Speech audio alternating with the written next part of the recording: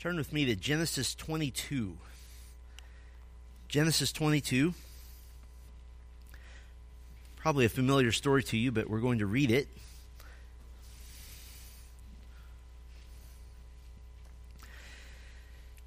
Genesis 22, and we'll read most of the chapter. We'll go down through verse 19. After these things, God tested Abraham and said to him, Abraham. And he said, Here I am. He said, Take your son, your only son, Isaac, whom you love, and go to the land of Moriah, and offer him there as a burnt offering on one of the mountains of which I shall tell you. So Abraham rose early in the morning, saddled his donkey, and took 2 of his young men with him, and his son Isaac. And he cut the wood for the burnt offering, and arose and went to the place of which God had told him. On the 3rd day, Abraham lifted up his eyes and saw the place from afar. Then Abraham said to his young men, Stay here with the donkey. I and the boy will go over there and worship and come again to you. And Abraham took the wood of the burnt offering and laid it on Isaac his son. And he took in his hand the fire and the knife. So they went both of them together.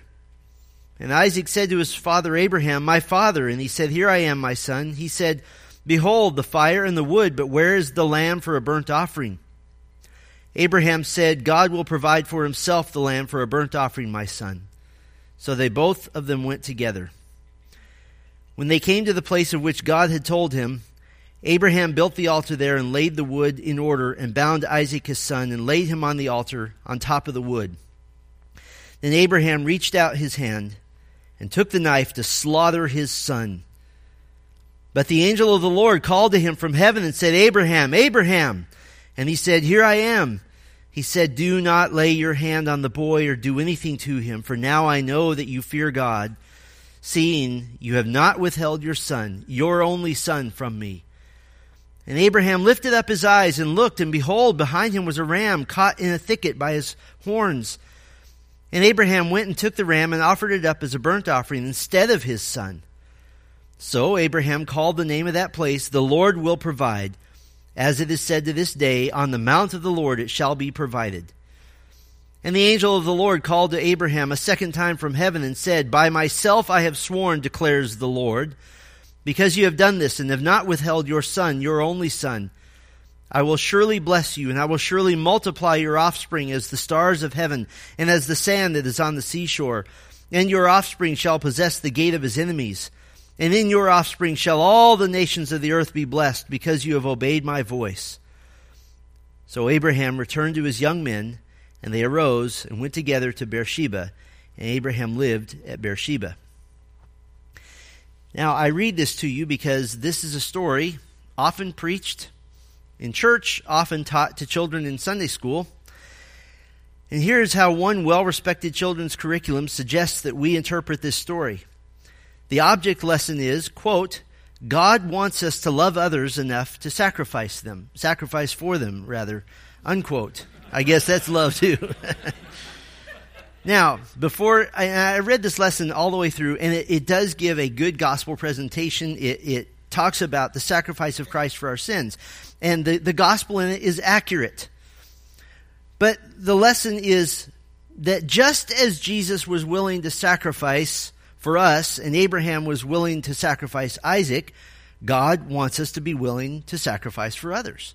And then you get to the application section, and the kids are supposed to bring all kinds of things with them, like an empty box to represent time, and a watch to represent time, and a Bible, and various different things. And the lesson is that we can sacrifice by sharing our time, our toys, our bicycles, our video games, and so forth. And maybe it means giving money sacrificially to someone in need. And these are all good lessons. These are things I would want my children to be taught, and I would be thankful that they're being taught these lessons. So the question for me is, how would I kindly go to that Sunday school teacher and say, thank you for teaching these great lessons to my kids, but you missed the whole point of the story? How would we say that nicely? So we're in the middle of introducing the Pentateuch, and as I've said before, you're going to get much more out of this series if you hear every message. And so just to get us caught up here so far, we've given the big picture of the Pentateuch. I've introduced you to the theological center, what I'm calling the central directive of Genesis 1:26 through 28, which is not only the point of the Pentateuch, but the point of the whole Bible. And then last time we looked at how the Christian is to interact with and understand the Old Testament law. And this is complicated because we're under the New Covenant, not the Old Covenant, and yet all Scripture is inspired by God and is useful for teaching, rebuking, correcting, and training in righteousness. So what do we do with that? And so last time I suggested a way to understand and apply the law which doesn't violate the covenant differences at all, but which allows you to apply the law of God without being bound by the law of God. And the reason for that study was because Christians are often prone to be uncomfortable with the law. So last week we did the Christian in the Old Testament law. This evening I want to do the Christian in the Old Testament story.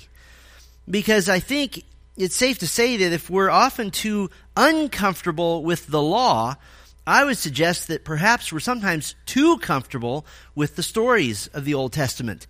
Now, why is that? Well, if you grew up in the church or even have attended a fairly typical evangelical church for any period of time, many of these stories have been told to you in Sunday school or in sermons, and it's safe to say that they're often given a moral, as if the stories of the Bible are given to us as some sort of Aesop's fables from heaven. And that's the whole reason for the stories. Now, if you think that's maybe just an issue with children's lessons, I think it's a serious issue in the pulpit as well. I think that's the primary way that the Old Testament is preached from the pulpits of America.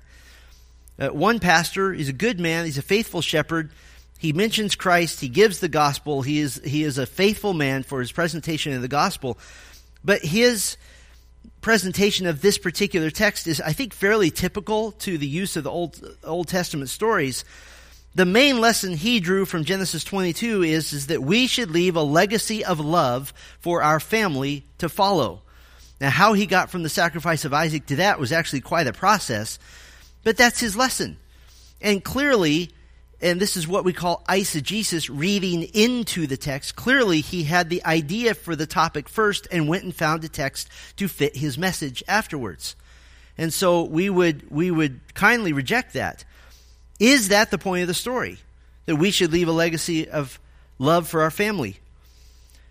Well, the stories of the Old Testament are in what's called the literary genre of narrative, as opposed to the genre of law or prophecy and others, and poetry and so forth. A large portion of the Pentateuch is narrative. Even though it's called the law, that's still, it's just its nickname. And I'm going to use the term narrative tonight since I think it more accurately describes that type of biblical text, because under narrative there are different types of, there are stories and there are accounts, there are reports, and I won't go into all of that. But narrative is a good broad term that just says a story, a thing that's happening. And so tonight I'm going to use exactly the same framework we used last week. I think it worked well for us. We'll utilize the idea of learning to fly an airplane to look at the narrative portions of the Pentateuch. And so we'll do first basic orientation, and then if you want to get closer to the airplane, then we'll do specific instructions, and then we'll fly the airplane. We'll apply what we learned together. And I'm doing this as part of our introductory series to the Pentateuch, just so this is in your mind already as we begin walking through the text, because once we start in Genesis 1, we're going to be zipping through it at a pretty good pace. So let's do basic orientation, and like last time, there are 4 items in our basic orientation, just some essential concepts for you to understand and to think about to kind of get your wheels turning. The first essential concept, the Bible is divinely inspired literature. The Bible is divinely inspired literature. Now, when we think of literature, I think we often think of those English lit classes that we were forced to take and plow our way through those books that we would sell immediately at the end of the semester, unless you happen to be an English major, and we always kind of looked at those with a little suspicion. And so when we hear the word literature, we kind of cringe, because that, to me, literature says boring and says forced to do something that's not in my major in school and those sorts of things. We hold our belief in Scripture as inspired as and inerrant very dear, and so when we just say the Bible is literature, we kind of say, no, that's not true. It's more than that. It's different than that. And I think we're hesitant to put the Bible even in the same class as Shakespeare, the great playwright, or T.S. Eliot, the great poet, or Charles Dickens, the great storyteller. But the Bible contains all those types of literature. Somebody might say, well, it doesn't contain a play. Yes, it does. Song of Solomon is set up as a play. It is a poem set up like a drama. And of course, all the Psalms are considered poetry. And the Bible's filled with stories. Those are the parts of the Bible that we're most familiar with and that fill our Sunday school rooms, right? But in our hesitation to classify Scripture as literature, I think we can forget that it is the greatest literary masterpiece of all time. And we need to treat it that way. What other piece of literature was written by about 40 different authors, ranging from farmers all the way to kings, over a period of 1,500 years, never contradicting each other, and keeping the same storyline going from beginning to end? That's impossible, except with God. Now, certainly the biblical narratives are much more than great literature just because of divine inspiration, but they're not less than great literature either. And so we need to treat them that way. I'll just give you one example. We can see the divine nature of this literature because the human authors have written from the inspired text, they've written from what we call an omniscient point of view, meaning that God revealed information to them that they didn't have in any other fashion. In fact, turn back one chapter to Genesis 21, and I'll give you an example. In Genesis 21, Abraham has had a son, Ishmael, by his wife's maidservant Hagar, but his wife Sarah wants Abraham to remove Hagar and Ishmael from the family. And so we have family distress here. And in verse 11, and the thing was very displeasing to Abraham on account of his son.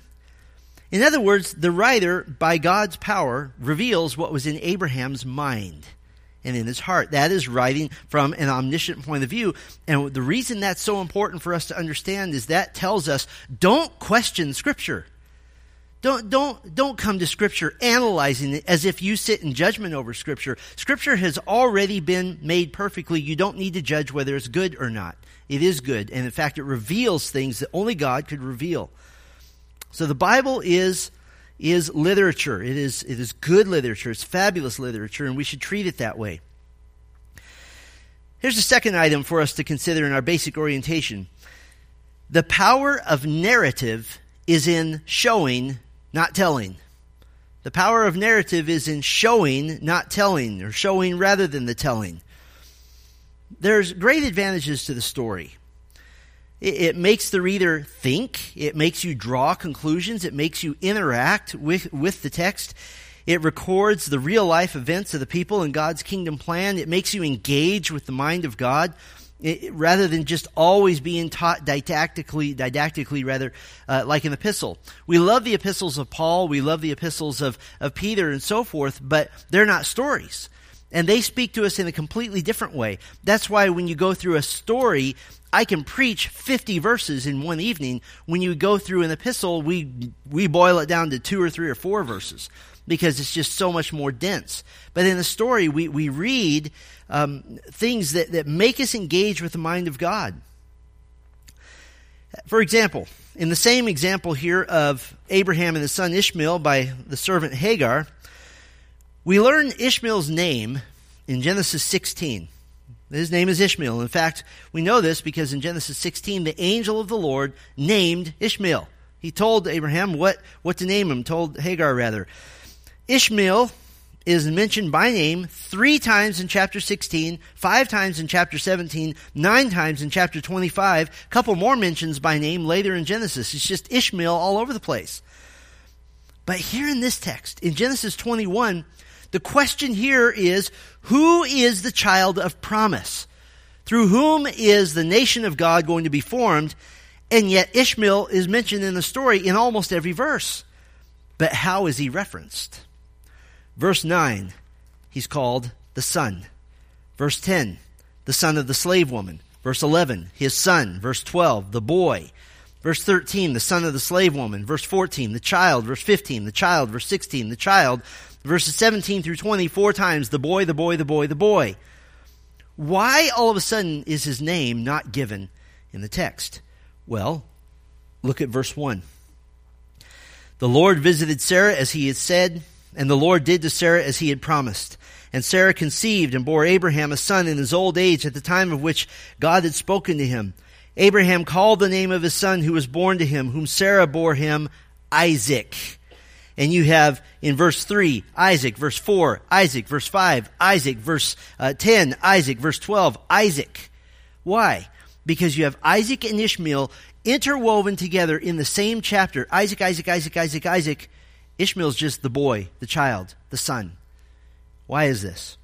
Because Isaac is the child of promise. Isaac is the one through whom the chosen nation of Israel will become the full nation. He's the miracle baby. He's the promised child. And so even in the arrangement of how the use of pronouns and the use of vague descriptors to describe Ishmael versus the name of Isaac, we see the literature perfectly coming together to tell us this story.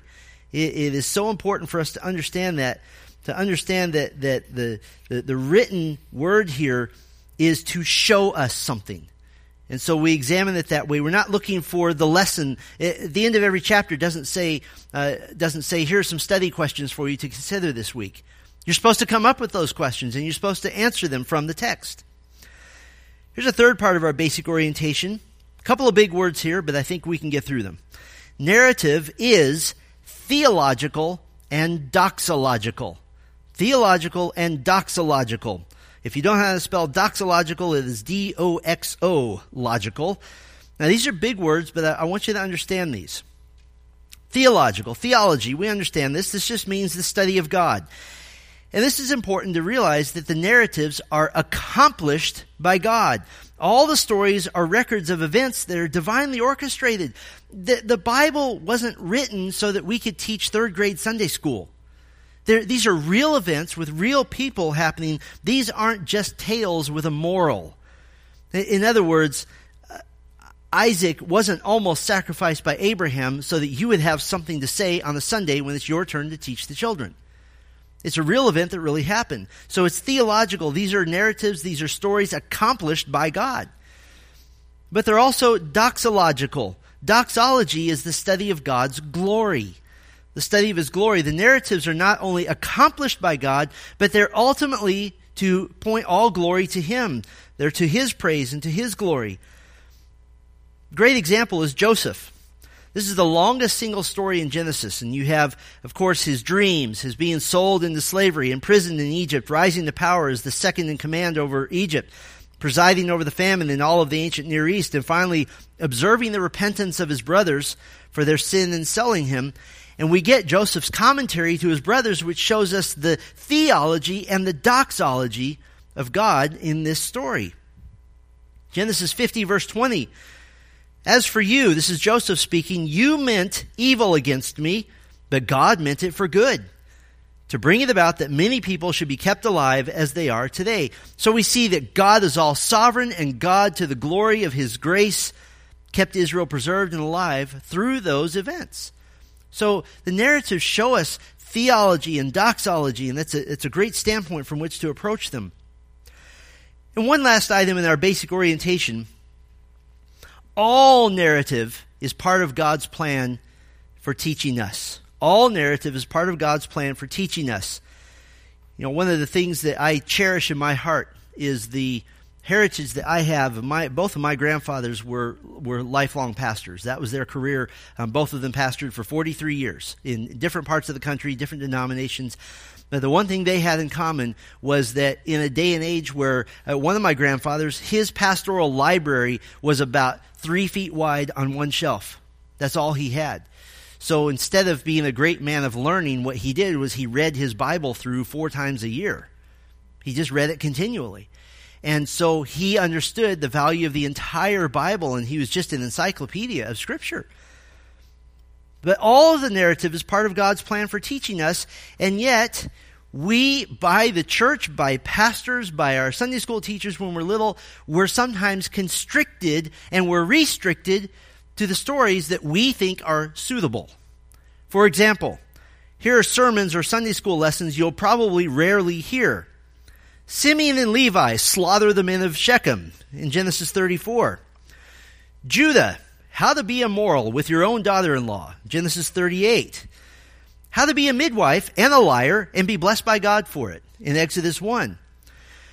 Multiple ways to receive the death penalty, from Exodus through Deuteronomy. From the life of Jacob, why marrying 2 women is a really bad idea. And my favorite, you will never hear what to do about a white hair on a disgusting skin condition, from Leviticus 13. We don't hear those lessons, and I think it's because we don't know what to do with them. But they are part of God's inspired text. They're not just somehow the glue that holds the real stories together. They are part of God's inspired narrative, and they fit into the broad scheme of the Bible's redemptive story. So those are just some basic orientation thoughts to get your minds thinking here. So let's do some specific instructions, and we'll do 5 of them once again.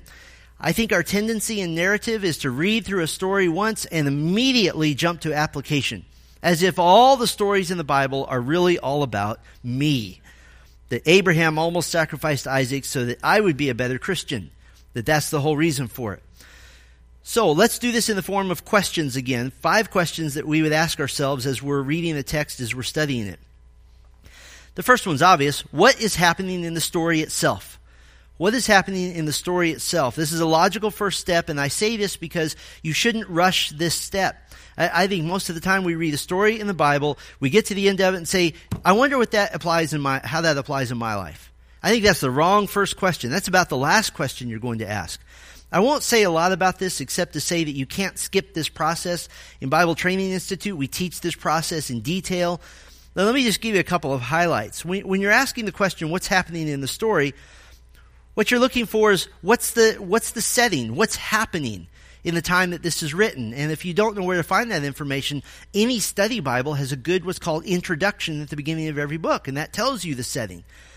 How does the plot develop? Narrative is a story. It's a plot. Have you ever seen a movie that's just like one thing happening after another, and by the end of the movie you wonder, why did I just waste 2 hours of my life? What are you looking for in a movie? You're looking for tension. You're looking for a problem to be solved. You're looking for excitement. Well, the narrative, every narrative has some sort of problem or issue that needs to be resolved. And so if you can look around and say, well, what's the issue that needs to be resolved here? In Genesis 21, the story of Isaac and Ishmael who in competition here, the issue is, who is God's chosen child? How's that going to be resolved? And the tension comes when Abraham doesn't want to honor God's promise. He wants to go with Ishmael when Isaac was the chosen child.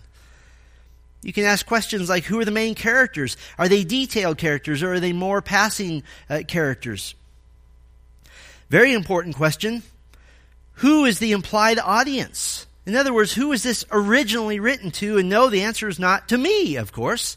That's not what the answer is. Can I say it this way? The Bible was written for you, but the Bible was not written to you. I am not a fan of the phrase, the Bible is God's love letter to you, because the Bible wasn't written to you, and the Bible is not a love letter. It is the revealed redemptive plan of God, which includes the fury of his wrath. There's nothing loving about that from our standpoint. It is the revealing of his redemptive plan. And so when you ask the question, who's the implied audience? In the Pentateuch, this is easy. The answer is always the same. Anywhere from Genesis to Deuteronomy, it was written to the Israelites on the banks of the Jordan River, ready to enter the promised land. That's who this is to. And to the Israelites in the land, while trying to live faithfully before Yahweh as a light to the nations. So it's written to Israel. That doesn't mean, as we saw last week, that it doesn't apply to us, but we need to understand that audience. Because if you don't think about the audience, then you're not going to think about what we call authorial intent. What was the intent of the author? Was the intent of the author of Genesis 22 to make you go home and create more family traditions? Is that the intent? I don't think it was. But the people of Israel, as you think about, what did they need to know? And the Pentateuch tells us this. They needed to know their origins. That's Genesis. They needed to be grateful for their existence. That's Exodus. They need to know how to obey God. That's Leviticus. They need to know how to grow in their maturity and their faith. That's Numbers. And they need to be reminded of all those things one more time. That's Deuteronomy. And so understanding the original audience or implied audience helps you grasp the story. Second big question we would ask is, what theological implications are found in the story? What theological implications are found in the story? Now, let me say that a different way. What do we learn about God?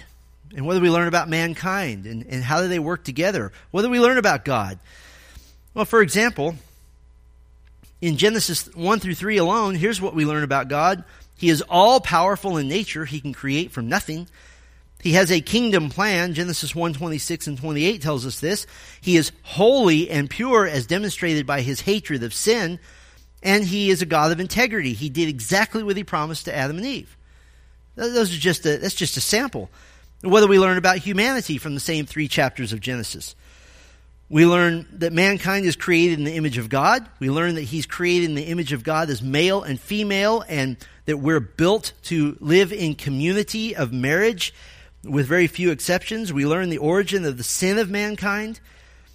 So every text of Scripture has some sort of theological underpinning and foundation to it. It's not just a moral lesson. It teaches you about God, and it teaches you about mankind. So the third question we would ask, and this is just all, by the way, by observing the English text. You don't have to learn Hebrew to understand these questions.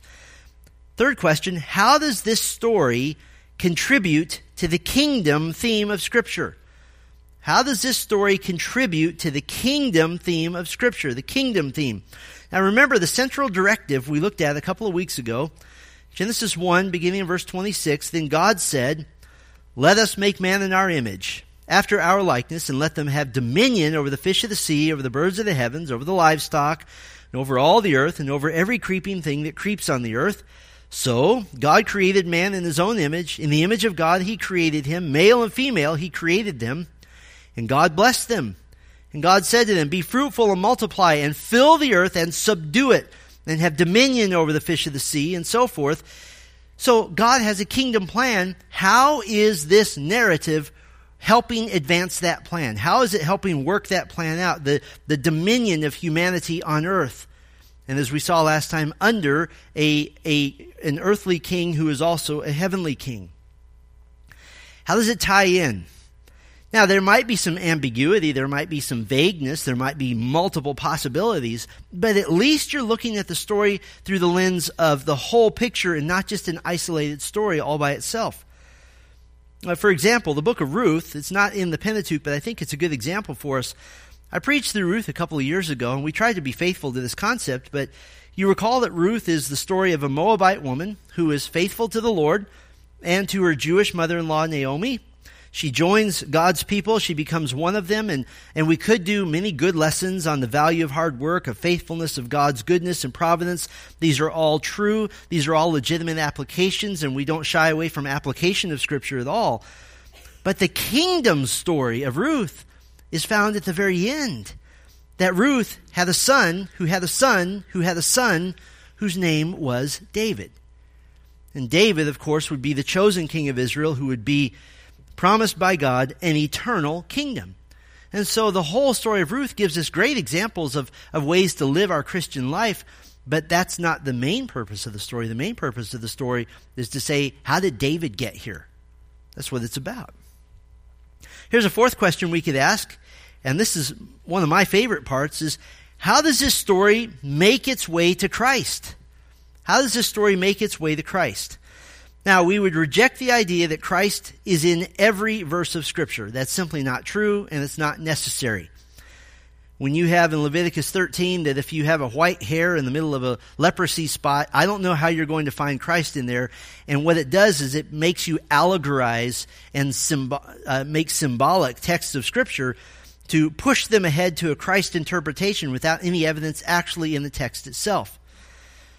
Now, there are some texts that clearly, explicitly speak of Christ. Isaiah 53, the suffering servant, that's obvious. That is accepted across the board in Christendom that is the Lord Jesus Christ. Other texts are a little bit more subtle, and you have to use evidence. The angel of the Lord in the Old Testament, you have to piece together evidence to see that is a pre-incarnate Jesus Christ. But you don't just see Jesus in every verse. That's too easy, and it leads to bad interpretation. But you can see every narrative as a stop on the roadmap to the cross. You can see it as a stop on the roadmap to the revealing of Messiah. I can't preach Christ in every text, but I can preach Christ beginning with every text. There's not a single verse in Scripture that we cannot find a road to the cross from that verse. To get back to our example of Ruth, she's a young widowed Moabite woman who eventually marries an older man named Boaz. And together they not only exemplify what a law-abiding and Yahweh-worshiping family looks like, but they're also the great-grandparents of King David, through whom Messiah Jesus would come. And so we see the pathway to Christ through that story, and really through any story. And then one more question, and this one is maybe a little bit more complex, but that is the nature of the Bible. It's not an easy book. What are the parallels, not the exact copies? Let me repeat that. What are the parallels, not the exact copies, which apply today? Altogether, what are the parallels, not the exact copies, which apply today? We can learn lessons from these texts without violating the intended purpose of the narrative. I hope that's the case, because I based the entire series of Strength in the River and Strength in the Desert on that concept, staying faithful to the intention of the story and yet seeing that there are applications. But we don't want to exclusively moralize a text. We don't want to do that, but that doesn't mean we can't observe parallels and take lessons from it within its intended purpose. For example, the story of the almost sacrifice of Isaac, there's probably not a modern day parallel. There's probably not a New Testament parallel, in that it's hard to find an example of God asking someone to sacrifice his own child, obviously with the exception of himself. But you don't see that. So we can't say, the lesson here is that if God ever asks you to sacrifice your child, you better be ready to do it. That's not the lesson. But we do see that Abraham truly did trust the Lord completely, and he did it enough to follow through, or at least attempt to follow through with God's command. And we get a divine commentary in Hebrews 11:19 that Abraham, his reasoning in his mind was, again, the omniscience of the author, his reasoning in his mind is that because Isaac was the child of promise, and because God commanded him to kill Isaac, the only conclusion Abraham could come to is that God was going to resurrect Isaac. And he believed in resurrection. So we can admire the complete devotion of Abraham, including his belief in the doctrine of resurrection, in the overall context of the story. Now, when you're considering the parallels, not the exact copies, remember last time when we talked about the law of God, I said every law of God has a New Testament parallel, has a New Testament counterpart, because it represents the moral mind of God. That may or may not be the case with narrative. For example, the land promises in Israel, or to Israel, are largely not present in the New Testament. But it's a faulty assumption to think that that just means they've been abandoned. It simply means they were focused upon and revealed in the Old Testament, and they weren't a part of the main focus and the main thrust of the New Testament. But it doesn't mean that they've gone away. Who wrote the rule that if something is in the Old Testament and not in the New, that means it's invalid? That's too broad. So, what are the parallels? Not the exact copies. Okay, we've kind of got our orientation done here and our specific instructions. Let's fly the airplane. Let's did like we did last week, and I want to revisit some of the texts I've already mentioned, and we'll do 3 of them. The first one, I want to have you turn with me to Genesis 34. Genesis 34, and this is the story of Dinah. In chapter 34, and I'm just going to walk through these questions. First question, what is happening in the story itself? What's happening in the story itself? It's a long story, so I'm just going to set the scene for you. We won't read the whole thing. We may do a couple of verses. Jacob and his 12 sons and his daughter Dinah are sojourning. They've settled in the region of Shechem as nomads. They're outside the city. They've been called by God to be a separate people, set apart for the Lord. The eventual forming of the nation of Israel would come from this family. So they are to stay pure. They are to stay united together. But look at verse 1 and 2. Now Dinah, the daughter of Leah, whom she had borne to Jacob, went out to see the women of the land. And when Shechem, the son of Hamor the Hivite, the prince of the land, saw her, he seized her and lay with her and humiliated her. Now, this is one of those instances in which the story is somewhat ambiguous, and I think it's deliberately so. The English translation of verse 2 makes it seem very clear that this was a forced violation of Dinah. But the Hebrew is not that clear. There's a technical Hebrew term which is specific to the crime of rape, and that's not used here. And she could have been humiliated simply in the fact that she was not married or that she had done something that had humiliated her family. But did you notice why she was in that situation in the first place? She wanted, verse 1, to experience the world. She wanted to get out from under the family and go see what the world had to offer. Now, scholars have debated for centuries, and I'm not going to try to resolve this debate right now. They've debated for centuries as to whether or not Dinah was actually violated or she simply got entangled in an illicit affair, illicit relationship. Verse 3 shows that the man who violated her, he was the prince of the land, that he loved her and he spoke tenderly to her. In other words, he was trying to have a relationship. So before anyone gets huffy and takes sides, the text is deliberately ambiguous. You can't take a side without really just saying, I'm giving my own opinion. Yes, there are definitely lessons to be had about being in the wrong place at the wrong time, but is that the point of the story? The father of the young man who violated Dinah goes to Jacob to ask for Dinah's hand in marriage for his son, and even offered a great bride price for her according to the ancient Near East tradition. This, of course, didn't sit well with two of Dinah's older brothers, Simeon and Levi. They all have the same mother, Leah, so there would be a closeness there. So they craft this plot to trick the men of Shechem for violating their little sister. They tell the men of Shechem, sure, we'll agree to the marriage only if all the men of Shechem get circumcised so as to be like us. Part of the sons of Jacob will be one people together. So the men of Shechem got together and talked about it and agreed, probably weren't thinking real straight. And while all the men of the city were in bed recovering from their circumcisions, Simeon and Levi came and killed them all, took a lot of the livestock, and we find out later in Genesis they maimed a lot of the livestock that they left behind. Now again, there's at least immediately some ambiguity as to whether or not they were justified in doing this, but Jacob does immediately rebuke them.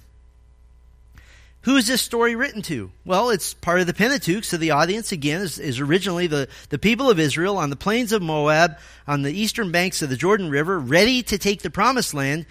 And I would imagine this is a story they didn't necessarily want to relive.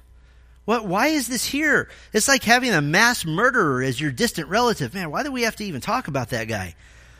But it did show them some important truths, which I'll show you in a moment. Our second question. What theological implications are found in the story? What theological implications are found in the story? What do we learn about God? What do we learn about mankind? Well, the one thing that the brothers got right was their concern for the purity of God's people. They did not want to mix. They did not want to mingle with the people of Shechem, and this was correct. The people of Shechem were Hivites, and these were Canaanites. And several hundred years later, God would command Israel in Deuteronomy 7 to wipe out the Hivites for their extreme idolatry and for possessing the land that didn't belong to them. But that command hadn't been issued yet, so what do we learn about mankind? We also see that we're prone to vengeance. God had not commanded this attack, and so it was motivated by personal concerns, not by self-defense, not by divine authorization to mete out the justice of God, which he would give several centuries later. But God is concerned about the purity of his people, and mankind tends toward vengeful behavior. And so there are theological implications for us. Our third question, how does this scripture contribute to the kingdom theme of Scripture?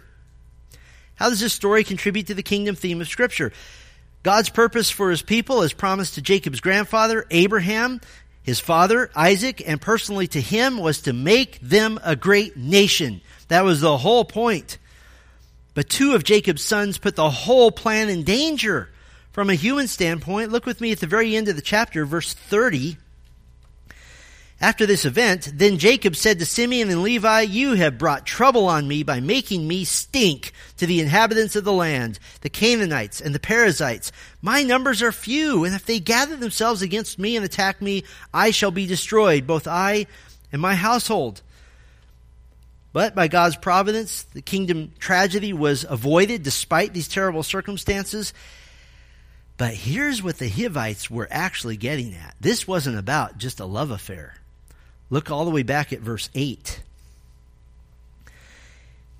Hamor spoke with them, saying, "The soul of my son Shechem longs for your daughter. Please give her to him to be his wife. Make marriages with us. Give your daughters to us, and take our daughters for yourselves. You shall dwell with us, and the land shall be open to you. Dwell and trade in it, and get property in it." In other words, the Hivites were saying, hey, let's just be one big happy family. But was that their real intention? Amongst themselves, here's what the Hivites said. Look at verse 23. "Will not their livestock, their property, and all their beasts be ours? Only let us agree with them, and they will dwell with us." In other words, their intention was to swallow Jacob's family such that the nation of Israel would never exist. It would never exist. So God's kingdom plan to use Israel to point the nations to a future kingdom was preserved in the divine providence of God. Our fourth question, how does this story make its way to Christ? How does it make its way to Christ? Leah was Jacob's first wife, and she gave him his first 4 sons.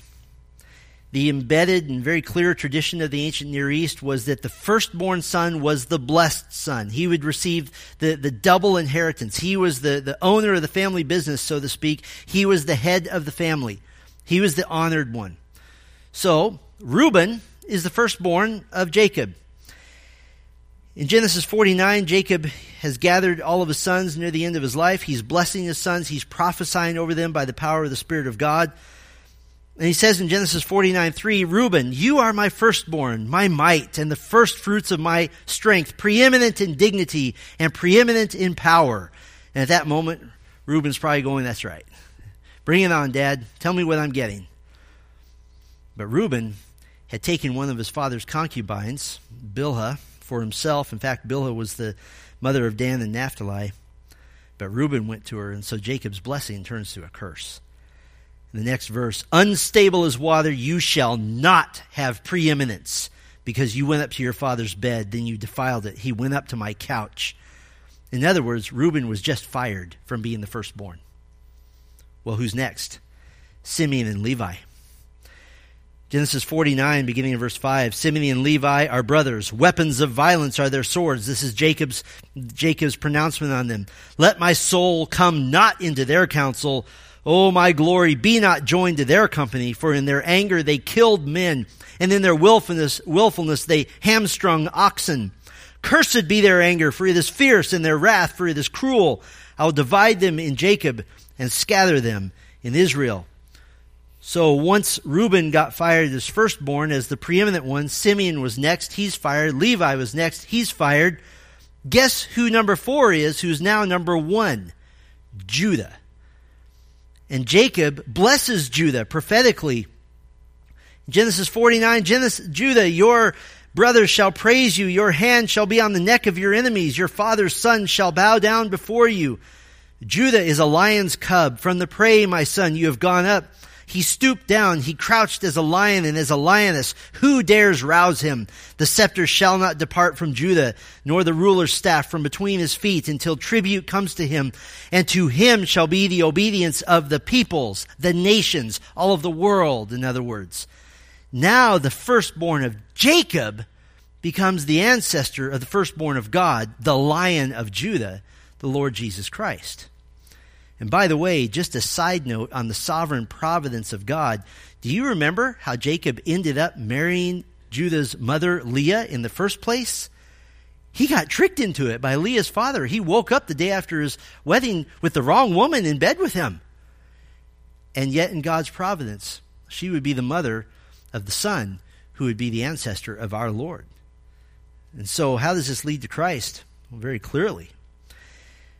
And our last question, whether the parallels, not the exact copies, which apply today. You know what this story tells me? That nothing can thwart God's redemptive plan. Nothing can at all. His purpose to bless a coming nation of Israel wasn't derailed by the moral failures of Reuben, of Simeon, of Levi. Wasn't derailed. And ultimately, as we would later see in the story of Joseph, all of Jacob's sons would humble themselves as true worshipers of Yahweh. They would be forgiven of their sins. Could I put it this way? Simeon and Levi, in today's terms, were mass murderers. and yet you will see them in heaven. And in fact, they have gates in the New Jerusalem named after them. That's an amazing story of redemption to me. Now, the next two won't take as long because I've already told you the stories. The second one, Genesis 21. Turn to Genesis 21, and I'm just going to point out a couple of things here. What's happening in the story itself? Question number one. This is the story of Abraham casting out Hagar and their son Ishmael because Isaac is the chosen son. Isaac is the child of promise. Isaac is the one through whom Israel would be formed. What are the theological implications found in the story? What do we learn about God? What do we learn about man? Well, what we learn about God is that God sticks to his plan. God didn't say, you're kind of right there. Ishmael's a teenager and Isaac's just this little bitty kid. Yeah, let's just go with Ishmael. No, God sticks to his plan. His plan was for a miracle baby, and Abraham tried to make it happen himself by going to Hagar, his wife's servant, and God said, yeah, I'll deal with that, but no, we're still sticking with my plan. We also learn about God that he's gracious and he's merciful. Even with Ishmael, the non-chosen son, God visited him and Hagar and comforted them in their time of distress. So we learn about God's graciousness. What do we learn about mankind? The first thing I learned is that our plans are never as good as God's. And don't try to outplan him. Don't try to outsmart him. Well, God, you're taking just a little bit too long. I think I'll do this myself. That never goes well. And so there's a clear lesson there for us, theological implications. Our third question, how does this story contribute to the kingdom theme of Scripture? Isaac is the chosen vessel to create the nation of Israel. He's the miracle baby born when Abraham is 100 and Sarah is 90. This gives God inherent, total rights over his nation because nobody else can take credit for Israel's existence. And so in the kingdom plan, in the kingdom theme of Scripture, Abraham, Isaac, and Jacob, and the whole nation of Israel must say, we are a nation wrought by the grace of God, by the miracle of God. How does this story make its way to Christ? Well, we only need to see the genealogy in Matthew. You don't have to turn there, just listen. The book of the genealogy of Jesus Christ, the son of David, the son of Abraham. Abraham was the father of Isaac, and Isaac the father of Jacob, and Jacob the father of Judah and his brothers. David would come along later through Judah, many generations later, and through David's son Solomon. Eventually you have Joseph, the husband of Mary, through whom Jesus receives his legal Davidic lineage. And through David's son Nathan would come Mary, who would give Jesus his physical Davidic lineage. You know, the one thing that the leaders in Israel never challenged Jesus on was his lineage. They never challenged him. When he was called son of David, they had to admit, because they had records in the temple, yep, he's a son of David, in fact, 2 different ways. Fifth question, what are the parallels, not the exact copies, which apply today? Obviously, we could take all kinds of lessons which don't really apply directly, such as don't ever have a baby with your wife's maidservant. I think that goes without saying. But look with me at how God treats the non-chosen son. Chapter 21, verse 13. And I will make a nation of the son of the slave woman also, because he is your offspring. Hagar was all alone with her young son in the wilderness, and they ran out of water, and she couldn't bear to watch him die, so she sat him down, and she sat down far away from him, as far as an arrow can go. She was crying, and the boy was calling out ostensibly to her. And look with me at verse 17. And God heard the voice of the boy, and the angel of the Lord called to Hagar from heaven and said to her, what troubles you, Hagar? Fear not, for God has heard the voice of the boy where he is. Up, lift up the boy and hold him fast with your hand, for I will make him into a great nation. Then God opened her eyes, and she saw a well of water, and she went and filled the skin with water and gave the boy a drink. No, he's not in the chosen line. He will not be the father of the Jews. But look what God did in verse 20. God was with the boy. He married an Egyptian woman and eventually became a great nation. You know what this tells me? Look how God treats chosen Gentiles. Look how he treats Gentiles. God's grace toward Ishmael blesses me. It gives me hope because I'm way more like Ishmael than I am like Isaac. It reminds me of God's grace towards someone like me, chosen by the grace of God. Well, one more. I want to end where we began. Turn with me to Genesis 22, next chapter over. Is this a story about sacrificing for others, your time, your Bible reading, your prayer? Or is it a story about leaving a family legacy of love, as others have suggested? Let's go through our questions. What is happening in the story itself? Abraham has been commanded by God to sacrifice his son, his only son. He's obeyed God, but he's stopped by God at the moment of swinging the knife to kill Isaac. What are the theological implications found in the story? What we learn is that to assuage the holiness of God in relation to sinful man, sacrifice is necessary. And by the way, before you question God on this, Isaac deserved to die. How can we say that? Because Romans 6:23 says the wages of sin is death, and Isaac was a sinner. And so he deserved to die. But we also learn the concept of atonement, of substitutionary sacrifice provided by God. Look with me at chapter 22, verse 7. Isaac said to his father Abraham, "My father," and he said, "Here I am, my son." He said, "Behold, the fire and the wood, but where is the lamb for a burnt offering?" Abraham said, "God will provide for himself the lamb for a burnt offering, my son." Look with me at verse 13. And Abraham lifted up his eyes and looked, and behold, behind him was a ram caught in the thicket by his horns.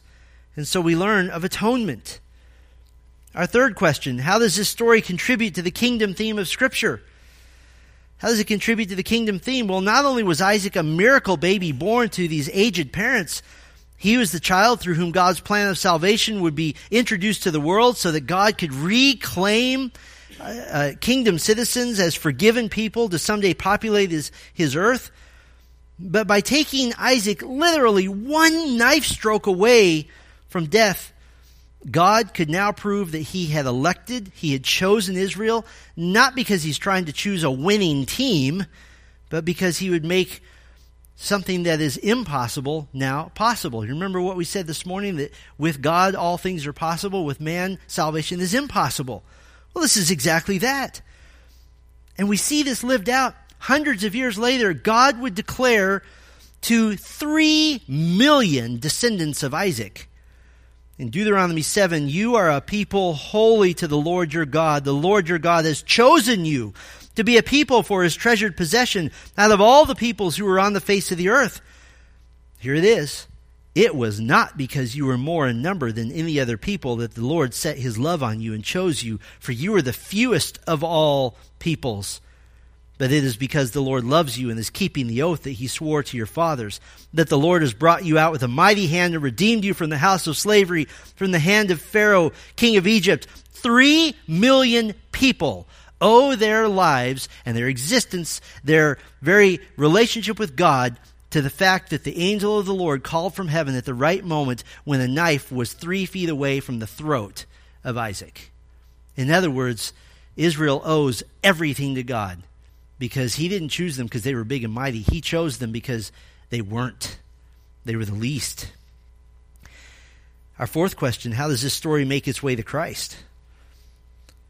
The similarities between Isaac and Christ are astounding. They point so clearly to a divine plan, since these two events took place nearly 2,000 years apart. And I think anybody but the most insincere person who won't see these things can see these parallels, the similarities. I'll just give you a few of them. How about 20? Number 1, the Father led the Son to be sacrificed. I'm going to go fast, so I don't know if you'll be able to write these down. The Father led the Son to be sacrificed. Number 2, a donkey was taken to the place of sacrifice. Number 3, they left their homeland to go to the place of sacrifice. Isaac traveled 3 days to the mountain of sacrifice. Christ traveled from heaven. Number 4, each son was called the one and only son of his father. 5, both were born by the miracle of God, Isaac to a 90-year-old mother and Jesus to a virgin. Number 6, both were sacrificed in essentially the same place. Mount Moriah is one of the small mountains in Jerusalem. Number 7, their companions stayed behind for the sacrifice. The servants of Abraham stayed behind. Jesus' disciples abandoned him before the sacrifice. Number 8, it was the Father who would strike the Son. Number 9, the Son carried the wood or carried the cross to the place of sacrifice. Number 10, the Son asked questions of the Father. Number 11, the Son was submissive to the will of the Father. He wasn't forced to be a sacrifice. Number 12, the Son was bound to the altar. He was bound to the cross. 13, God himself provided the sacrifice. 14, blood was shed and the sacrifice was substitutionary in nature. Number 15, both sacrifices demonstrated love for God, Abraham's love for God, and Christ's love for God. Number 16, the Son ultimately survived the sacrifice. Number 17, Isaac was resurrected symbolically. Hebrews 11 says that Abraham believed that God would resurrect him, and Jesus was resurrected actually. Number 18, both were resurrected on the third day. Isaac 3 days after starting the journey to Moriah, and Jesus 3 days after his death. 19, both were divinely ordained by God. And one more, number 20, both Isaac and Jesus were present at Isaac's sacrifice. As Abraham was about to strike Isaac, verse 11 of chapter 22 says that the angel of the Lord in the Old Testament, always a pre-incarnate Jesus Christ, called out to Abraham to stop him from killing Isaac. And 2,000 years later, the angel of the Lord stepped out of heaven, not to be a ram caught in the thicket, in the thorns, but to be the Lamb of God with a crown of thorns on his head, to be God's substitute for Isaac and for his father Abraham and for you and for me. And our final question, what are the parallels, not the exact copies, which apply today? The doctrine of election is so obvious in this account that if you can't see it there, I'm really shocked. It's there. It's everywhere. It's saturating this story. Isaac was born by the will of God. He was chosen by the will of God. He was rescued by the will of God. He was blessed by the will of God. And here's an example of what a chosen child receives from his father. Genesis 25, verse 5, Abraham gave all he had to Isaac. What's our parallel? Well, I think one of our greatest passages concerning our election to salvation. Look what we get. Ephesians 1, beginning of verse 3, Blessed be the God and Father of our Lord Jesus Christ, who has blessed us in Christ with every spiritual blessing in the heavenly places, even as he chose us in him before the foundation of the world, that we should be holy and blameless before him. In love he predestined us for adoption to himself as sons through Jesus Christ, according to the purpose of his will. Because we are chosen by God, just as Isaac got everything that his father has, we get everything that Jesus has. Every spiritual blessing in the heavenly places. That's an obvious parallel to me. And I hope it is to you as well.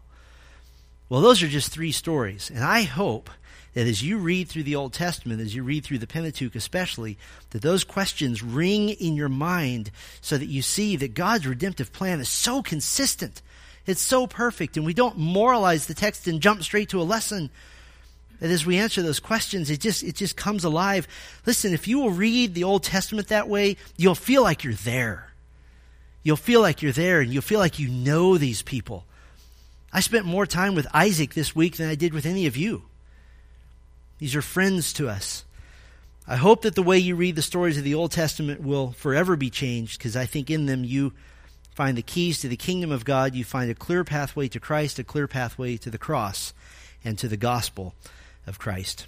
Well, let's pray for a moment. Thank you, Father, for the attentiveness of these precious ones here. I pray, Lord, for their Bible study. I pray for their reading of Scripture. And as they're reading through the Pentateuch and reading through the Old Testament, that they see the paved stones that mark the way to Jerusalem, that take us to Golgotha, that they see the shadows that become the reality of Christ, and that as they are blessed in the Old Testament, they would be filled with an eagerness and an anticipation to get to the new, to see what was foreshadowed in the old, now revealed in the new.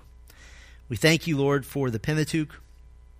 Thank you for these stories. Thank you for the redemption of Christ, which is so clearly foreshadowed in the stories that we've already looked at just even this evening. We thank you and praise you in Christ's name. Amen.